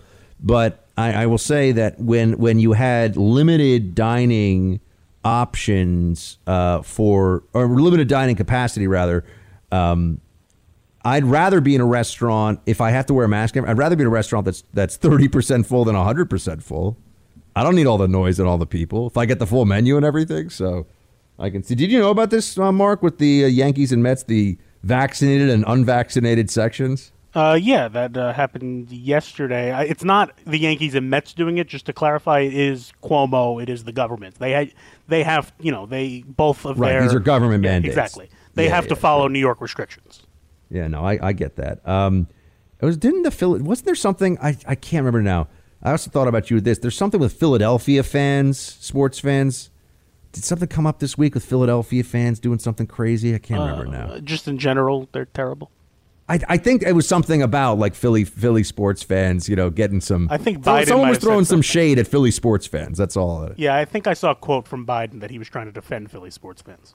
Something like that. Yeah. Because isn't it Philadelphia where at the Eagles Stadium they have a court in underneath the stadium for all the rowdy jackasses they got to throw in jail? I believe every stadium has some sort of jail. Really? Actually, yeah, there's a Mets jail. I've heard of it. Mets? Producer Mark, have you ever been to Mets jail? I have not been to Mets jail. Though I will say, I could see you intentionally doing just because you want to see it. The story. Yeah, just to be like, I'm a real fan. I've been to Mets jail. I mean, I've been in the clubhouse. I think that's a little better.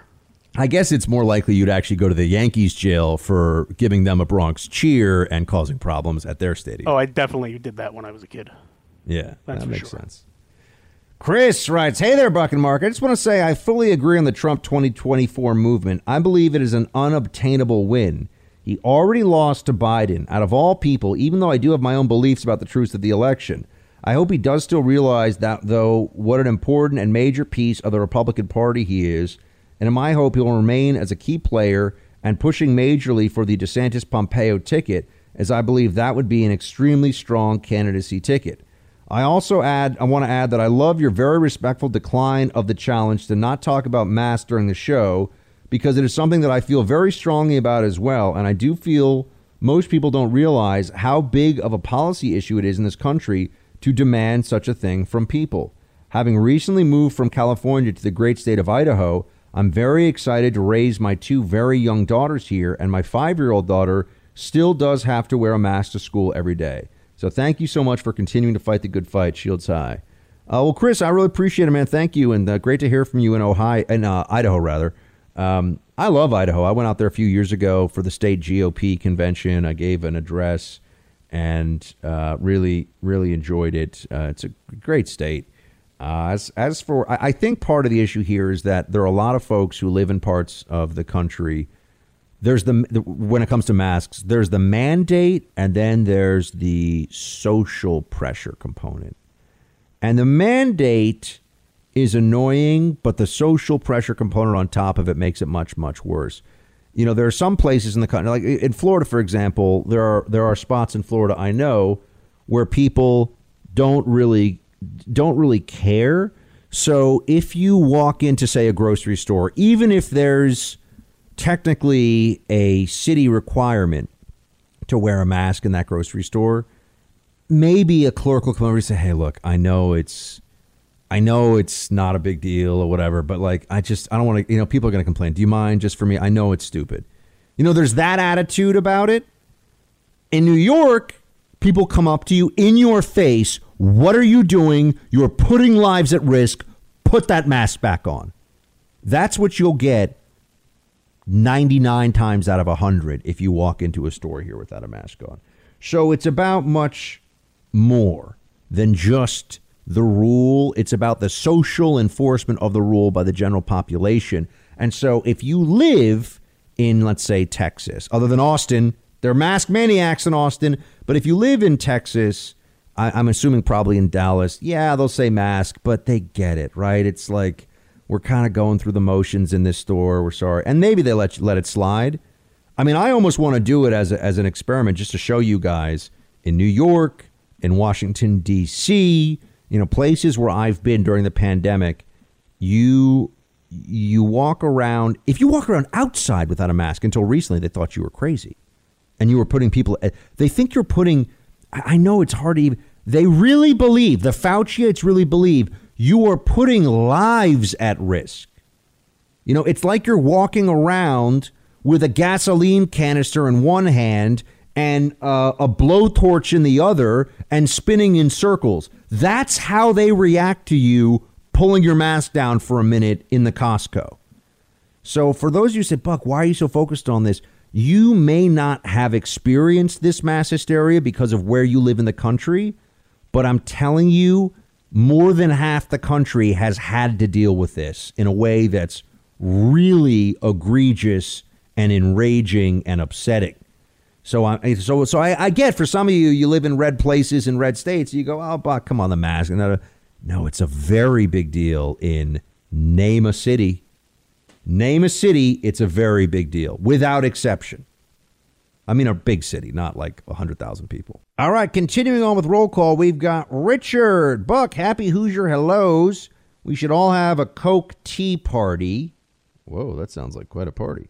We should record ourselves opening a Coke or Coke products. Ah, okay, different Coke. And dump them down the drain and hashtag Coke to their Twitter. I dump out my Coke while I hold my shield high. Richard, I just think Coke is not good. Maybe I've just become, if I was going to drink soda, which I've already told you is just liquid candy, which is fine. I like candy sometimes. But if we're really talking about this, drink Coke if you want to drink sugar, which is what you're doing. Producer Mark, where are you on Coke of the sodas? I prefer Pepsi. Oh, you're a Pepsi guy. Soda. I would be willing to bet that there's a correlation between the people who are New York sports fans. I think if you're a Mets fan, you like Pepsi. If you're a Yankees fan, you like Coke. I bet there's a correlation. Well, actually, Citi Field a couple of years ago, they used to have the Pepsi porch in right field. Then they changed it to the Coca-Cola corner. So yeah, but I'd still bet you that the Mets fans tend to be Pepsi fans. I bet you also Mets fans are Jets fans instead of Giants fans. Yes, typically it's Mets, Jets, Islanders, Nets, and Yankees, Giants, Rangers, Knicks. I'm weird, though. Look at you with your heterodox sports loyalty. I don't know the words that just came out of your mouth. Yeah, all good. Yeah. James, Buck, Mark, team, I've heard you say how much you enjoy Nashville and plan to return. While you're there, try to get down to Broadway in either Tootsie's or Kid Rock's and catch John Stone and his band. Certainly one of the best on Broadway. So while passing the buck, get stoned too. James, I'm looking forward to being in Nashville soon, man. I want to go check it out again. I really thought it was a great town. And, that would be a great place to sort of set up shop for Republicans in general and make Nashville red again. Make Nashville a Republican city. Right now it's blue. It's run by the libs, like all these other cities. I don't know what it's going to take, folks. We got to turn one red and show that we can make it work and show that it's a better place to be. That's going to be the show for today, my friends. Back with you tomorrow, same time and place. Until then, we've all got our orders. Shields high.